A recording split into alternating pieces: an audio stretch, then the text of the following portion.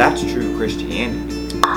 To the macho excess, where allegedly. Hi there, I'm Aura Van Dank, reporting not live from Mooresville, North Carolina. Here I am. You're watching my show about murder. Boy, has it been a week. I don't want to think about it, and neither do you, so let's not. I mean, you probably should when you have to and when it's important to, but not right now. We're talking about murder. Let's get into it.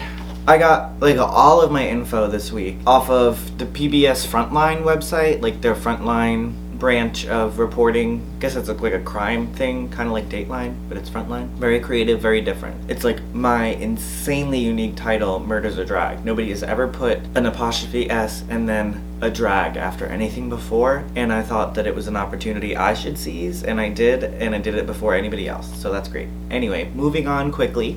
Probably because this was high profile and highly publicized in Alabama, so high profile for Alabama, but also in the grand scheme of things, high profile. I'm assuming that's the reason for all of the coverage, because this is way more coverage than you would normally see. There were interviews, there were stories, so I'm assuming that Frontline did a story on it, so there's a lot of information. Either way it goes, thank you PBS, gotta keep funding them. Billy Jack Gaither was born in Alabama back in 1960. He was raised in a very well-kept conservative family. I mean, save for them being pretty rural Alabama, they were well-kept and definitely conservative. Billy grew up in a town called Sylacauga. I think it's called Sylacauga. Look at the spelling of that. I have no fucking idea how to say that. Sylacauga, Alabama. Very small town, very conservative town, Christian morality, probably not likely to see a whole lot of diversity there, a whole lot of people of color there, a whole lot of gay people there. Today, I'd say they're where most modern cities were in the 90s, politically. So, take it that way. That means Billy was raised, obviously, very strictly Christian in his household. His parents brought him up on all Christian morality, including marriages between a man and a woman, the whole spiel. However, Billy did take his faith very seriously, and he was a believer all his life. His household was dictated by his father. It was the typical, patriarchal Christian morality setup. So it seemed to me like most of the kids would kind of be scared to go tell mom and dad something that happened or something that they did because it was a sin, and they would be not punished by their parents but just guilted, and their parents would be disappointed in them. All of the children had a big amount of respect for their parents, so it doesn't seem like their parents were bad people, just misguided, if you know what I mean. So the siblings kind of bonded over being scared to go to their parents about tough times in their lives because they're afraid of being judged for their sins. So they were very much like a hate the sinner, not the sin kind of family. So we don't hate you, just everything that you do kind of thing. Billy had a small group of friends in high school. Most of them were his family, being his siblings or extended family. Billy was definitely bullied in high school because of the feminine way that he carried himself. It didn't really fit into the macho style of Southern Alabama. His brother, Ricky Gaither, said that Billy definitely wasn't a pushover. One time there were bullies that were picking on Billy's younger brother, and he just whooped the ass. He took names, whooped ass, and handled the situation. Little brother never got bullied again. So it didn't really bother Billy so much because he stood up for himself all the time. He definitely had a lot of a backbone, so I'm sure it affected him in a lot of ways, but he stood up for himself, so he didn't let that victimize him. He really started to get into his personal journey of discovery and identity when he was around 17, 18. It was around that time that he started going out to Birmingham and going to the Toolbox there, which was the local gay bar and the more popular gay bar in Birmingham. He met more gay people there, was introduced to the local gay community, and started to find his place in this bigger society. He found the gays. He was playing a high-stakes game of hide-and-go gay, and he won. And from hanging out in Birmingham and going to pre-game parties in his town with the really complicated name that I don't like saying, he met a bunch of friends, and those friends were far more supportive than the community that he knew, the very conservative community that he knew, and they were willing to support him fully. And he hadn't really had that, and he never really got used to that in Birmingham, having full support. Billy still also had a really supportive family, and even if their morality and their faith didn't allow for them to fully accept the life he was living, they did truly love him. That definitely came across. They just, like I said, seemed misguided by the confusing morality and that war you get into when you start thinking about gay versus God because of the Bible. so. Billy's sister, Kathy Gaither, was asked in an interview how she reacted when Billy told her that he was gay. She said, "Billy, you're gay." And then he said, "No, I'm not." So she responded, "Yeah, you are. Just deal with it. Work it out. Just don't push it on anybody." So Billy never really came out to her per se, but she just kind of knew because of conversations they'd had and the stuff that he would come to her to talk about rather than, brothers. And she added that comment about like not pushing it on anybody, which I took to mean if you're visibly queer, you're gonna be in trouble around here. So don't be visibly queer. It's dangerous. And it was, because this is like 70s era Alabama. Billy also never really came out to his parents. He always said that they knew, but they didn't know that he was gay. In that same interview, Kathy said a couple things that kind of told us why he never told his parents. Like, Billy tried several times because he loves mommy and daddy, and he had that respect for them. I had respect for them too, but I just had to be me. And that was regarding Kathy and Billy both trying to have heterosexual relationships, because Kathy was gay as well. She's a lesbian woman. So they had that in common, and that's kind of how she knew he was gay. And they both had that respect for their parents and that like fear to not tell them that they tried to have straight relationships that ended up not working out because that's not who they are. She also said, "My daddy really is a good man, but he wanted all his boys to be boys and tough. And in his own way, Billy was tough, but not to the macho excess." I imagine that was said with an Alabama accent, so like macho excess. And then when the interviewer asked her specifically if she believed that her father still thinks that homosexuality is wrong, she said, "I think so, but he's learned to accept more. He doesn't turn away. This has opened a lot of our eyes, and it's a heck of a way to open them." And it's just all very sad because it's clear that Kathy and Billy are both desperate to get their parents' blessing that the way that they are is okay, and that they're okay to live that way, and that it's all right. And their parents are just using that religion as a crutch and to deny their children love. It's really sad. It's really, really sad. Those are the kinds that are like, hate the sin, not the sinner. When the sin is their entire way of life, the way they love, the way they live, and you hate it, then you do hate them. You can't say that you don't hate them. It's not fair.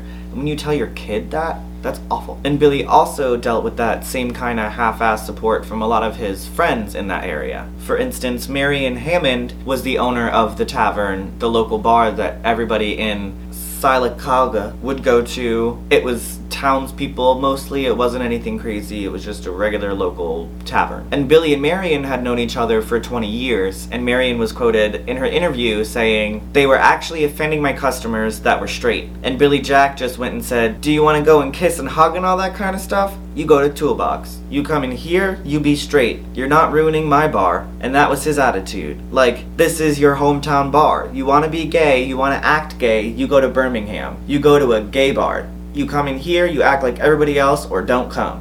And that's how Marion felt. And I guarantee you, she's not quoting Billy correctly. Billy probably let the gay people who had come into the bar that night know it's not safe for you to be visibly queer here. That's what they mean by keep it to yourself and don't push it on anybody. When that verbiage and word comes from a queer person, it means I can't be visibly queer here. I have to agree with all of these ignorant fucks, because if I don't, I'm gonna get hurt or murdered. Ms. Hammond, that's all I got to say. Ms. Hammond really let her true colors slip out with her little statements in that interview, because she genuinely thought that because the presence of gay men was making her uncomfortable, Billy Supermaned in and kicked him out because he's just a good gay. Like, it seems like this town was all about that palatable inclusivity. So if it was palatable, if it was family-friendly PG gayness, then you were allowed to be gay. But if it was anything that they could see, hear, smell, sense, or get a little bit of glitter on them from your faggotry, they were over it. They wanted nothing to do with it. So it was just a lot of fruit flies in disguise. So like, they would pretend to be fruit flies, which is the nicer term for a fag hag, but in reality they are not. They hate you for who you are, but they'll hang around you because, oh my god, he picks out cool clothes for me. He thinks he has the best fashion sense, and he's just honest. And you know what, baby? The truth is, we're not honest. We are telling you things that are gonna make you look stupid. That dress does not make you look good. It's ridiculous. It's covered in sequins. You're gonna walk into that business meeting and look like a fucking idiot, and that's why we told you to buy that. I'm sorry I let you in on a secret. They're gonna arrest me. The gay council will arrest me, but I'm telling you that now. I'm assuming that's a lot of the reason why Billy never really pursued a relationship, or at least a serious relationship, because he knew that he'd never be able to bring them home and introduce his boyfriend boyfriend to the family and really have a relationship. That wasn't a possibility for him, so he never really pursued that. So most of the men that Charles took up an interest in were in the closet, and that was just kind of the case for a lot of the gay men in the area at the time. Billy, being the one that was out of the closet, was kind of in the minority, well, definitely in the minority, because anybody who was gay, which is obviously a lot of people, because in any town you have gay people, that's just how biology works, they were in the closet. So that's who Billy interacted with the most as far as it came to his encounters. And these encounters were usually one-night stands. And those encounters would usually only happen when he was out in Birmingham because of the larger population of gay guys out there. So when two local men propositioned him, he wasn't gonna deny it. Steve Mullins and Charles Butler were two best buddies living in the same town as Billy. Those two buddy buds for life were generally known around town as troublemakers. They would cause fights, provoke people, just cause problems because they were bullies. They were troublemakers, that's what they got off on. Ironic. Stephen Mullins one time went up to somebody at the tavern, and Marion heard him drunkenly say, "I think I'll hit you." And before being knocked across the bar by the man he threatened and kicked out, there were all types of drunken antics, slamming on the bar and doing all this crazy shit. And that's what eventually got him kicked out. It didn't get him banned from the bar, though. He was allowed to come back. And the next time he came back, they were like, yeah, he was just making sour faces. Why don't you just get rid of him then? Don't let him back in your bar. I don't understand. 90s. There were even more rumors about Steve floating around town, however, that he had sexual relationship with men. And while it's nobody's business, it does matter regarding this case. He was definitely sleeping with men. During the trial, these relationships were actually brought up, and a man named Jimmy Lynn Dean, which sounds like a fake name, but I guess isn't, because it was on the transcript, and they gave him a middle name, so I don't see why they would give a fake name a middle name. But anyway, Jimmy Lynn Dean testified that he did indeed suck that dick. Not only that, but Jimmy attended a party with Steve that ended up being a very gay experience, and that was the night that ended in those aforementioned dick sucks. Steve was very fragile, and his masculinity was far, far too weak to handle this, and when challenged, often turned violent, as expressed in situations like when he sees a guy that even threatens his masculinity and just has to go up to him and punch him or start a fight. That's the kind of guy that Steven is. All that toxic masculinity up there in that little crazy man brain. On the night of February 19th, 1999, Billy was looking for plans to hang out with the friends that hated him for who he was but would never admit that, when Stephen and Charles hit him up and asked if he would drive them around because they were already drunk and wanted a night of debauchery, and Stephen mentioned a threesome with Stephen and Charles. Because, if you haven't figured it out by now, Stephen and Charles had been seeing each other for months. And fucking.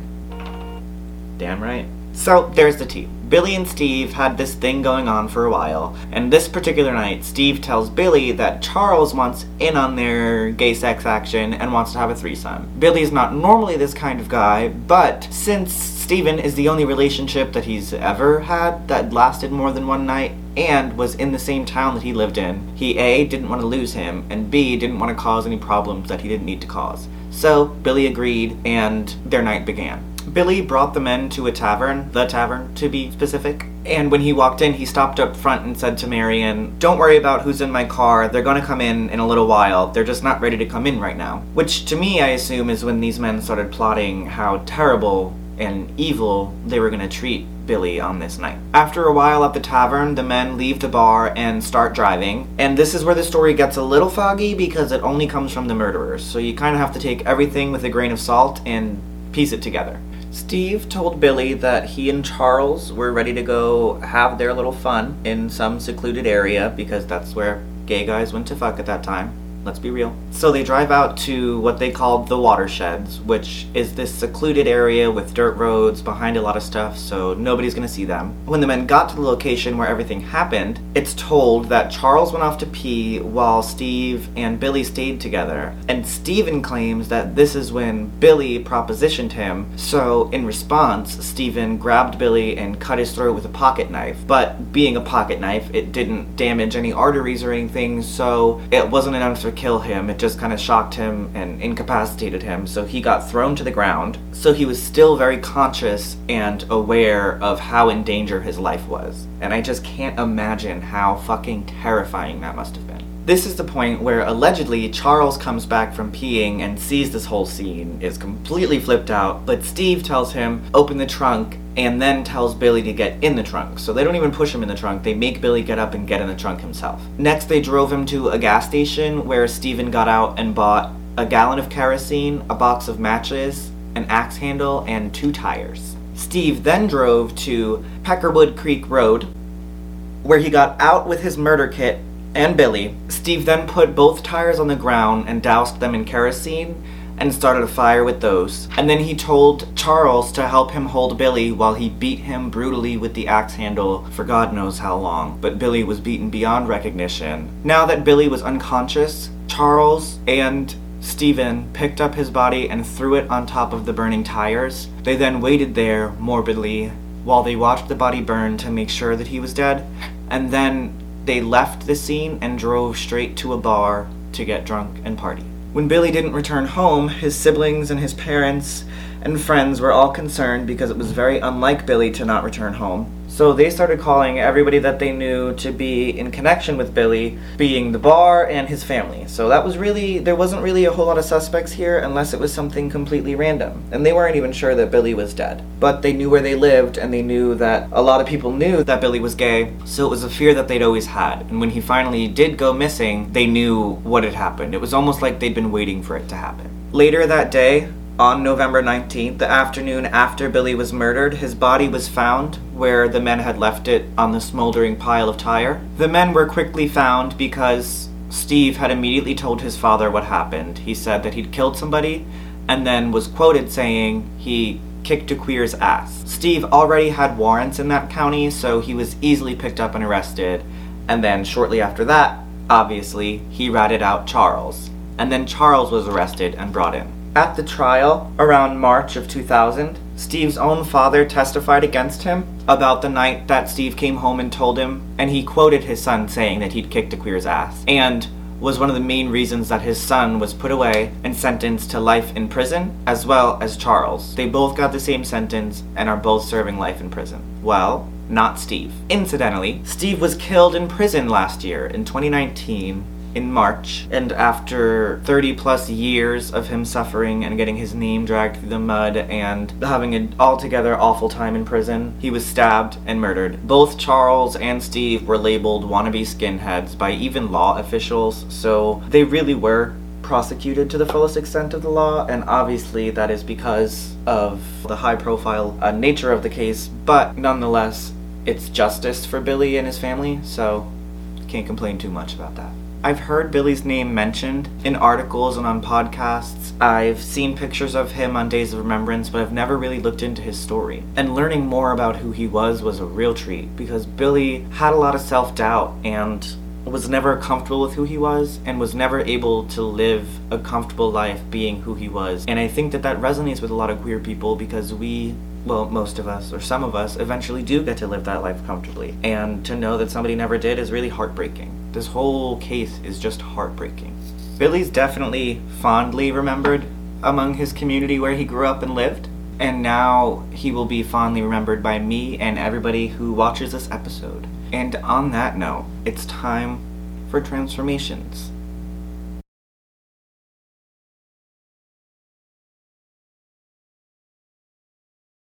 And that's the finished look for this week. Very blue, Venetian, if you will. Yeah, I like it. I like my colored nose contour. I haven't done that in a while, so it feels good to be back to that. It must mean things are going right. If there's a way for me to make this show better, then I've already done it, so. Womanly. Yeah, this week has been quite crazy. Election craziness, but my makeup and this country have something very similar going on that I did not expect. And on that note, I love you guys, my loyal fans. I love you. I don't know how many how many you are, but I know I love you, and that's real, true love. And you're not gonna get that anywhere else, so don't you dare ever leave me. I've also decided that I want to move to California within the next couple of months to go live with my boyfriend, and that's stressful. So I'm trying to finish up school and then go out there. I can't take the South anymore. Some people were born here and like raised here, so I feel like that's a little different.